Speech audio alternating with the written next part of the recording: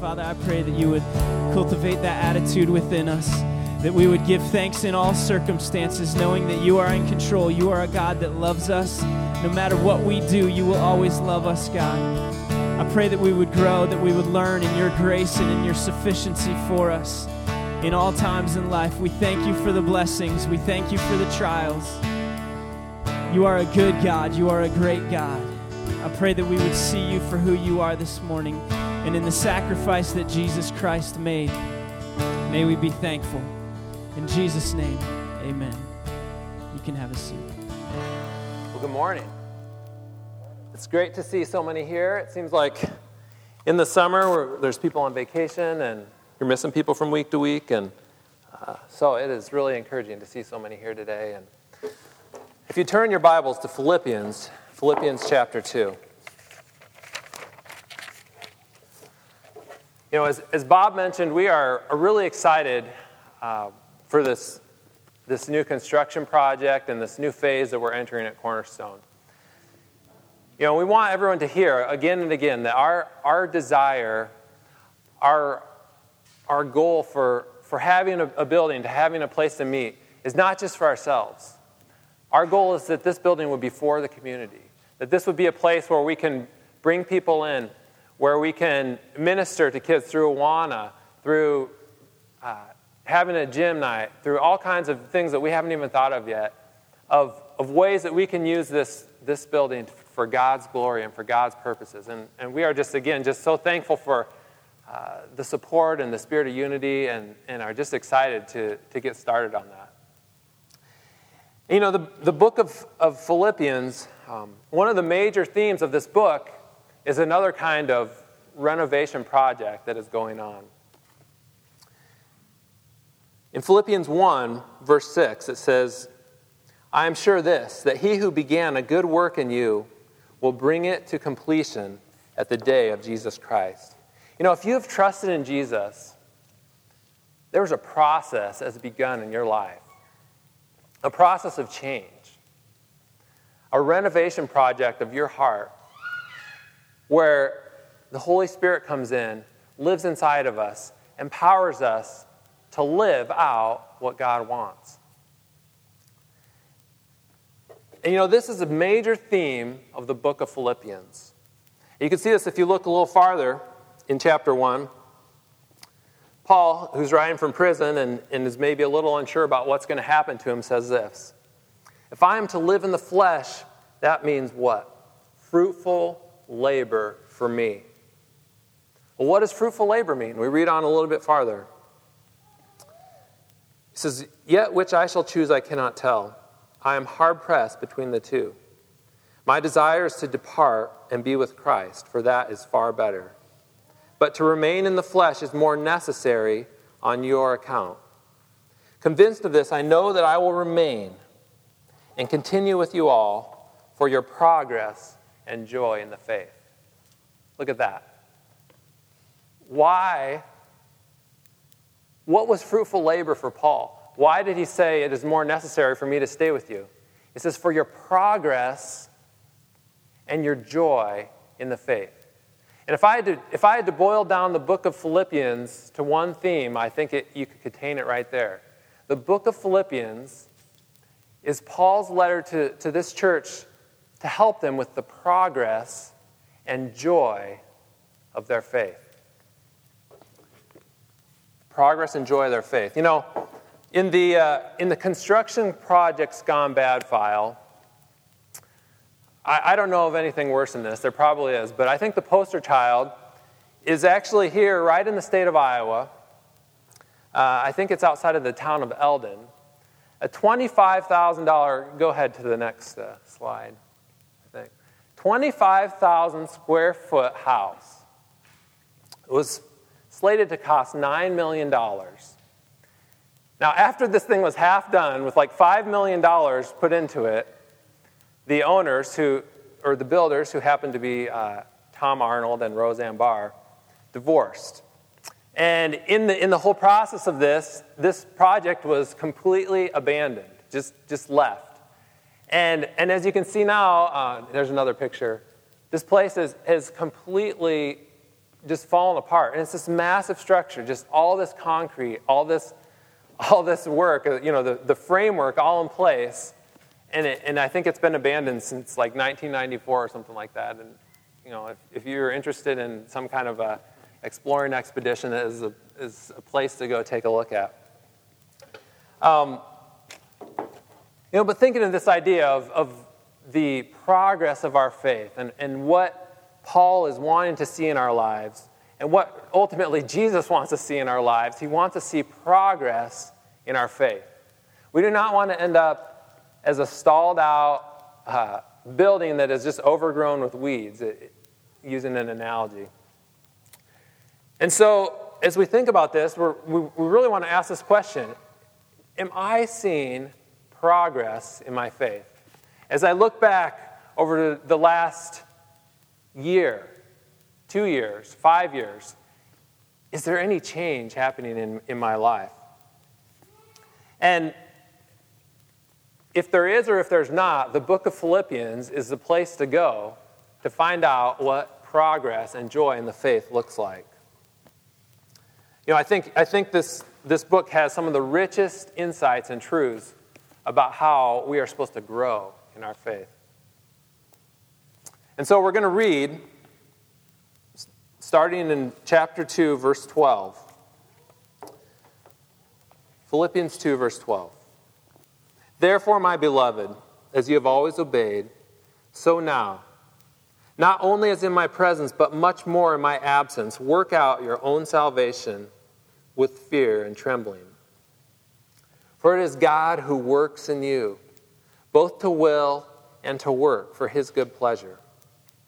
Do all things without grumbling or disputing, that you may be blameless and innocent, children of God without blemish in the midst of a crooked and twisted generation, among whom you shine as lights in the world, holding fast to the word of life, so that in the day of Christ I may be proud that I did not run or labor in vain. Even if I am to be poured out as a drink offering upon the sacrificial offering of your faith, I am glad and rejoice with you all. Likewise, you should be glad and rejoice with me. What is Paul saying here? He says, work out your own salvation. What is he talking about? What is he saying when he tells us to work out our own salvation? And we might be tempted to say, well, that means that we are supposed to earn our favor with God. That means that we are supposed to work to become accepted by God. And I think it's important to note right at the beginning that salvation, when we talk about the term salvation, there are three aspects to that. There is a past aspect to salvation. There is a present aspect to salvation. And there is a future aspect to salvation. And just very quickly, the past. If you have accepted Jesus as your Savior, you have trusted in his work on the cross, there is a decisive act where God says, you are justified. You are right. You are not guilty of the sins that you have committed. Those have been placed on Christ. And immediately at that moment, we are brought into God's family. We are brought into his kingdom. We are brought into his program. That's the past aspect of salvation if we have accepted Christ. And then there's the present aspect of salvation. That as of this moment, right now, there's a work that God's doing in my life that is not done. It is continuing today, tomorrow, next month, next year, till the end of our lives, until we see Christ. Until either he comes back to take us to himself or we pass away. And again, that's that going back to verse 6, that he who began a good work in you, that's the past, will bring it to completion at the day of Jesus Christ. The completion is in the future. So right now, we are in the middle of those two things. He's begun the work, he's working on us, and he will bring it to completion. One way to remember this is that we have been saved in the past from the power of sin. From the penalty of sin. We're being saved now from the power of sin. In the future, we will be saved from the very presence of sin. The three aspects of salvation. And so right here, it's important to see that what Paul's talking about is this present moment, this now moment of salvation. And Where do we get that from? Well, I think the biggest clue is that he says you're to work out your salvation. You're not working for your salvation. In other words, there's something already inside of us. There's something that we already possess. A righteous standing where God says, you know what? I am not counting your sin against you. I see you as clean and righteous. That is a reality inside of us that needs to work itself out into the way we live. That needs to evidence itself in the choices we make every day, in the way that we treat each other, in the way that we pursue the priorities and the passions and all these things that we do with our lives. That reality needs to be worked out. It needs to come out into our lives. And so you say, well, what does it mean? What is this working out? Well, I think very simply, you can summarize it as obedience. That's what he says in verse 12. He says, as you have always obeyed, so now, not only as in my presence, but much more in my absence. You expect him to say, continue to obey. But he phrases it another way. Another way to view obedience is to work out our salvation, to take that reality and live it out in our lives. Another way to think about it, this chapter is, these verses are in this whole context of what Tim talked about last week, of this idea of being humble, of being Christ-like. And that's what it actually says in 2. Earlier in the chapter, it says, have this mind among you, which is yours in Christ Jesus. Working out our salvation is growing to become like Christ. It's progress in the faith. Making progress in the faith. Now, here's something to keep in mind. Just the very word work, okay? This is not a passive, sit back, relax, wait for it to happen kind of thing. And if this verse isn't enough to drive that point home, just call your mind, you don't need to turn there, but a couple others. Is in 1 Timothy 6:12, it says, fight the good fight of faith. Fight. That is a verb that implies using our effort, using our strength, using all that is within us to fight the fight of faith. In 2 Peter chapter 1, as Peter talks about this great inheritance that we've received, if we've trusted in Christ, he says, for this reason make every effort to supplement your faith with virtue, and virtue with knowledge, and knowledge with self-control, and self-control with steadfastness, and steadfastness with godliness, and godliness with brotherly affection, and brotherly affection with love. For if these qualities are yours, listen to this, and are increasing, they keep you from being ineffective and unfruitful in the knowledge of our Lord Jesus Christ. It's possible for us to be ineffective and unfruitful in our knowledge of the Lord Jesus Christ. And that is what Paul does not want to happen. He says, work out your salvation. Put yourself into this. This is not something to sit back and just wait for this change to happen to our lives in this kind of osmosis way.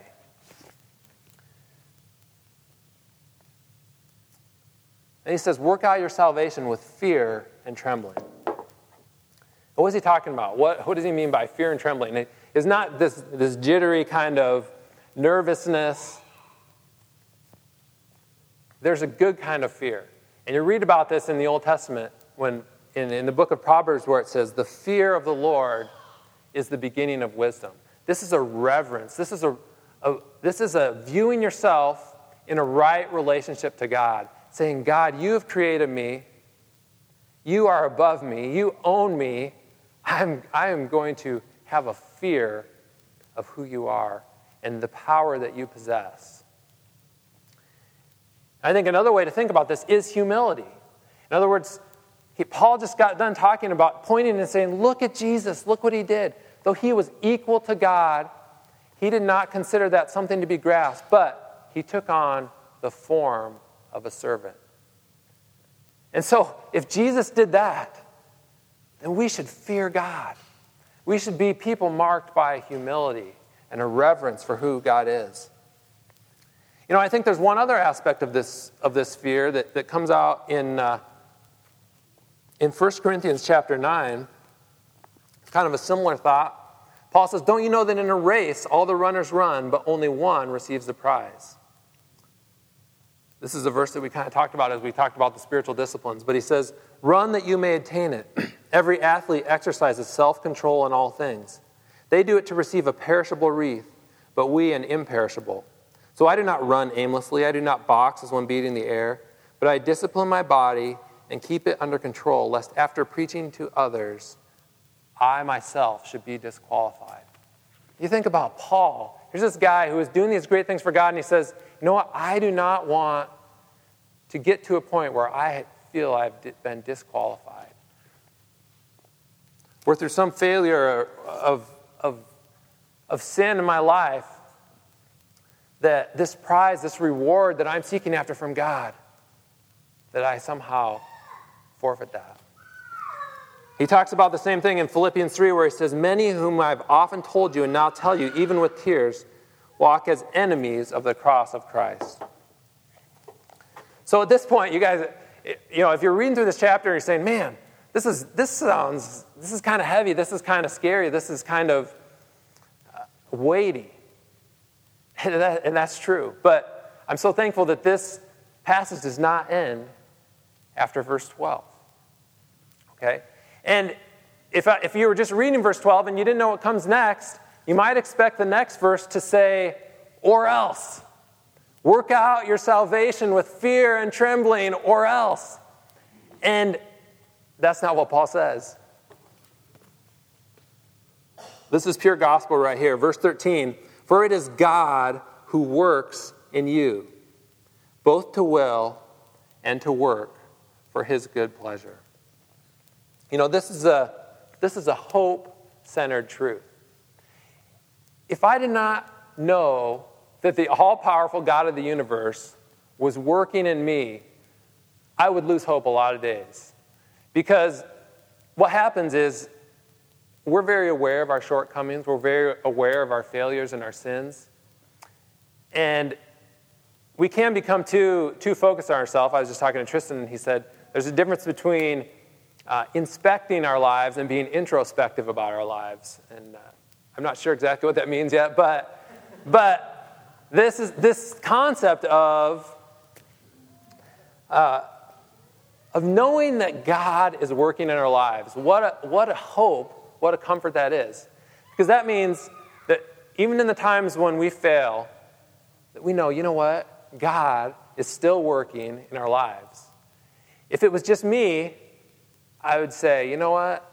I know I can't do this. I'm just going to give up. But to know that God is working gives us a hope that change is possible in our lives. I think this truth is humility producing. And this is something that Mark is going to talk about more next week, so I'm not going to spend too much time on this point. But I will say this. I don't want you to have the impression that Christians are the only people that are trying to progress and grow as a person. Anyone you talk to probably has a belief framework, and they are hoping to progress and to grow in that. And every religion that you study says, you know what, there is a progression to your life. And people are striving to climb whatever ladder or system that they believe in. But here's what makes Christianity different than all the other ones. Christianity says that the God of the universe is working in you. And if you are embarking on some self-improvement program and it's all you, and maybe you make some progress, you think, man, that's really cool, that's really great. But if it's only you doing this thing, what's the result going to be? You're actually going to be a person who begins to look down on other people who have not attained to the level of what you have done. You actually will become, in your heart of hearts, have a hold to a kind of a pride that says, look at what I've attained, look what I've done. Look at the progress that my life has reached. Well, Christianity says the only reason that we make any progress, the only reason that our effort actually does anything is because God is working in us. Isn't that cool? And so how ridiculous would it be for us to take any kind of pride or satisfaction and point to ourselves and say, look at what I did, look at what I've done, Look at what a great person I am. No, it is God who works in you, not only to accomplish things, not only to give you the energy, but to even give you the desire to please him.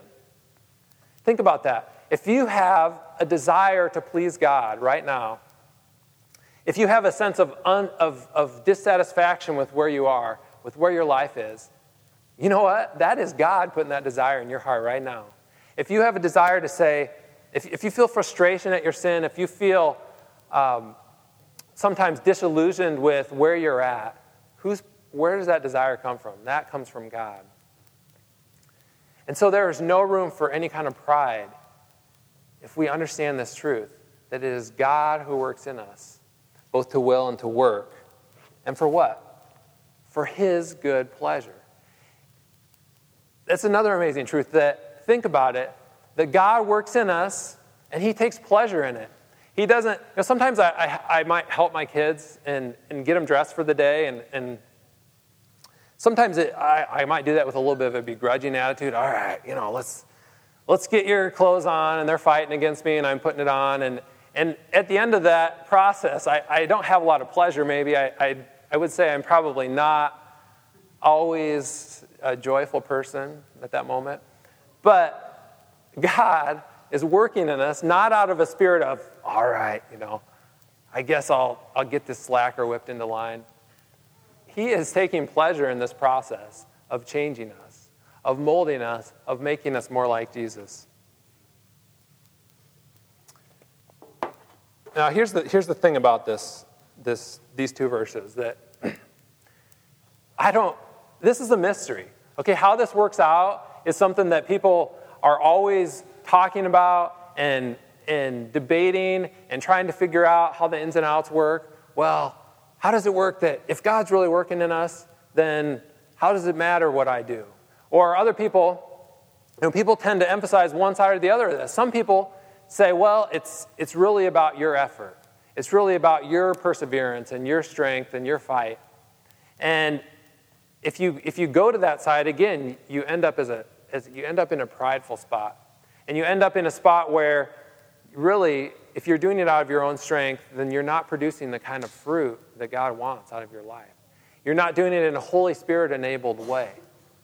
On the other side, if someone just says, you know what, my effort, it doesn't really matter. The important thing is that God is working in me. Then you're going to sit back and be very passive. And you're actually, by your passiveness, not trusting in God. I heard an analogy. If you say that you trust your doctor and you go to see your doctor, and he gives you a prescription, and you take that prescription home and decide, I'm not going to fill this, I don't need this. If you don't obey your doctor, you really don't trust your doctor.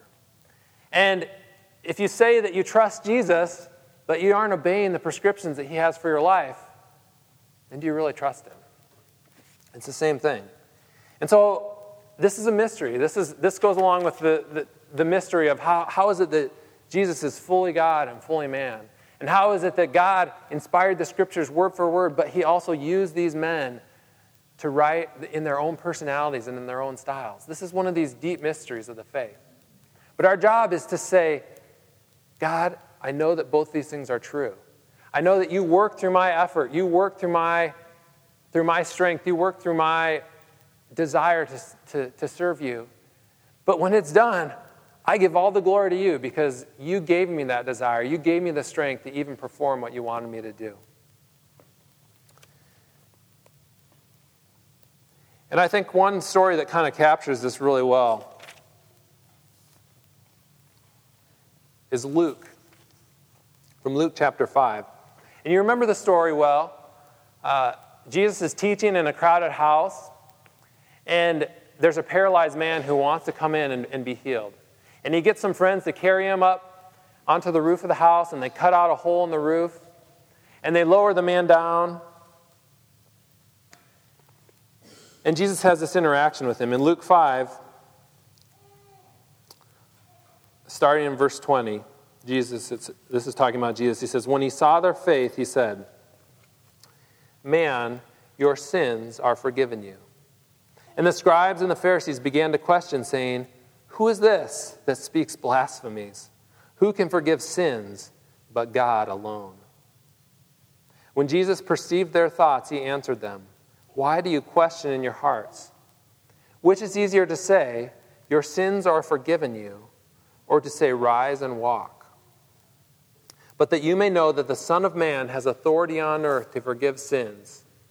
He said to the man who was paralyzed, "I say to you, rise, pick up your bed, and go home." And immediately he rose up before them and picked up what he had been lying on and went home, glorifying God. And amazement seized them all, and they glorified God and were filled with awe, saying, "We have seen extraordinary things today." You know, Jesus comes to every one of us, and he says, "Pick up your bed." Now, is that not something that we need to do? But we're like the paralyzed man. If God did not give us the strength to do what he commanded us to do, we'd still be on that bed. But Jesus comes to us and he says, "Pick up your bed." And how silly would it be for us to pick up the bed, go outside and say, "Look at me, I stood up. I had this idea to go to this house and cut the hole in the roof, and my friends all worked really hard, and they got me there, and they lowered me down, and I'm walking today because we had so much effort and so much strength." No, he walked away glorifying God because Jesus told that paralyzed man, "Pick up your bed and walk." And so that's how it is with us. God is calling on us to obey, to use our effort, to use our strength, to pursue him, not to sit back and to have a faith that's passive, not to sit back and say, "I'm waiting for God to change me." God says, "Join me in the work that I want to do in your heart. Join me in that." And you know, what's the result of that? When we hear God's call to obey and we obey, great things are going to happen. Here's what it says: "Do all things without grumbling or disputing, that you may be blameless and innocent, children of God without blemish in the midst of a crooked and twisted generation." This is back in Philippians 2. "Among whom you shine as lights in the world." Verse 16, "Holding fast to the word of life, so that in the day of Christ I may be proud that I did not run in vain or labor in vain. Even if I am poured out as a drink offering upon the sacrificial offering of your faith, I am glad and rejoice with you all. Likewise, you should be glad and rejoice with me." What happens if we live like this? Paul says, you are going to be like stars, like lights in the world, holding out the truth to the people around you. Isn't that what we want to be here? We want to be a group of people that are lights in Johnston, that are holding out the truth to the people around us, the people that we work with, to our neighbors and our friends. That is ultimately what we want to be about. And I'm not going to go into detail on the rest of this chapter, but suffice it to say that you have, in the rest of chapter 2, 3 examples of people that lived this out. There's Paul, who said he was poured out like a drink offering. There's Timothy, who Paul says, "I have no one like him who will be genuinely concerned for your welfare." And then there's Epaphroditus, who Paul calls his brother and fellow worker and fellow soldier. And how would you like to have someone say that about you? That you are a worker and a soldier for the gospel. In verse 30, "He nearly died for the work of Christ, risking his life to complete what was lacking in your service to me." You know, we looked at the pictures of that house in Eldon and we say, man, what a waste that is. What a complete waste of time and effort and materials and money. I'll tell you what's a bigger waste. To come to Jesus and say, I need to be forgiven of my sins. I need to be changed. I can't do this on my own. I need the forgiveness that only God can give me. To take that forgiveness and then to just sit back and say, you know what? Everything's good. Everything's good. God wants me to change, but that'll happen. I'm not going to join into that with too much of my blood, sweat, and tears. that's a greater waste than that house. And so the challenge for us this morning is to examine ourselves, but not to become people who are marked by an inward focus, but people who are marked by a desire to look at Jesus. And that's the answer, to look to Jesus. Because he is the author and perfecter of our salvation. He is the one who began the work in us and who is carrying it to completion. And our task is to say, yes, I believe you, God, that you are working in my life. And I want to join you in that work. I want to be used by you. And I think that that's a godly prayer to pray. That's what Paul prayed for these people in Philippi. He said, I'm praying that your love will abound more and more. Now we're going to transition to a time of taking the bread and the cup. And this is a chance for us to look at our lives. It's also a chance to look to Jesus and to say, I thank you, Jesus, that you paid the price for my sins. And now you give me the power to grow in my Christian life, to grow in godliness and holiness, and in the defeat of sin. And so as Nick and the band plays, I would just encourage you to go to God. Again, admit to him your need for him. And ask for his help to become a person who is pursuing him, who is making every effort to grow in this Christian walk. Let's pray. Father, we are so thankful that the God of the universe is involved in our lives. God, that you do not stand far off with your arms crossed, waiting for us to mess up, but that you even give us the desire to please you. And not just the will, but Lord, you work and you energize us to fulfill your purposes. Lord, if we're here today and we feel stuck in our Christian life, I pray that we would renew our resolve to look to Jesus. That we would just cry out to you and say, God, there's nothing in me that's good. I need your power. I need your strength. I need your help to change. But I want to change. And I want to be involved in that, God. Thank you for this bread and the cup. Simple reminders of what Jesus has done for us. We praise you and we thank you in Jesus' name.